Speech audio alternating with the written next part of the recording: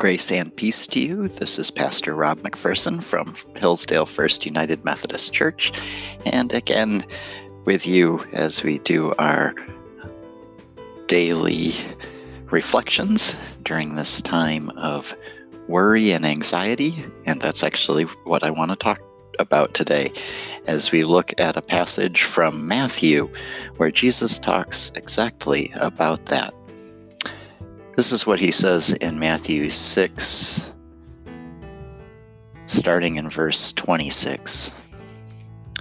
Look at the birds in the sky. They don't sow or reap. They gather nothing into barns. Yet our God in heaven feeds them. Aren't you more important than they? Which of you by worrying can add a moment to your lifespan? And why be anxious about clothing?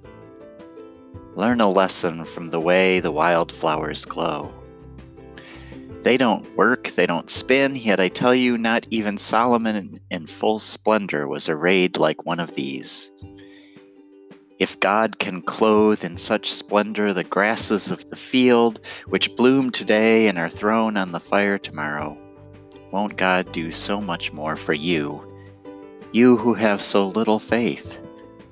Stop worrying then, over questions such as what are we to eat, or what are we to drink, or what are we to wear. Those without faith are always running after these things. God knows everything you need.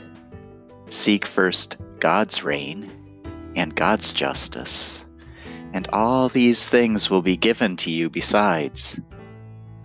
Enough of worrying about tomorrow.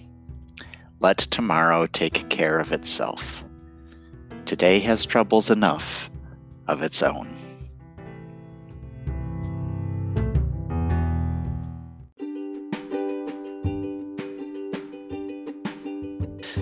I wonder if Jesus, if he were speaking us today, would say, do not worry about what you will use for toilet paper. God will provide. As we think about worry, Tony Campolo tells a story about a friend of his who had to take a bus trip across central India. He was in an old bus, which was packed with people and furniture and even animals. And sitting across from this man was another gentleman that was tired looking, and he had this package on his lap that was he was very worried about. You could tell he kept dozing off, and each time he'd wake up in a panic, fearing that his package had been stolen. He'd make sure it was still there, and this went on for hours. And he eventually did fall solidly asleep, and when he awoke, the package was gone. Momentarily, he was panicked that he realized he'd been robbed, but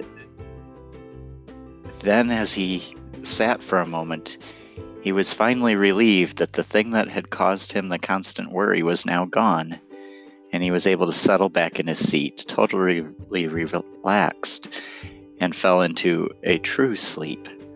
The man was free of the thing that he'd been worried about, that he'd been holding on to.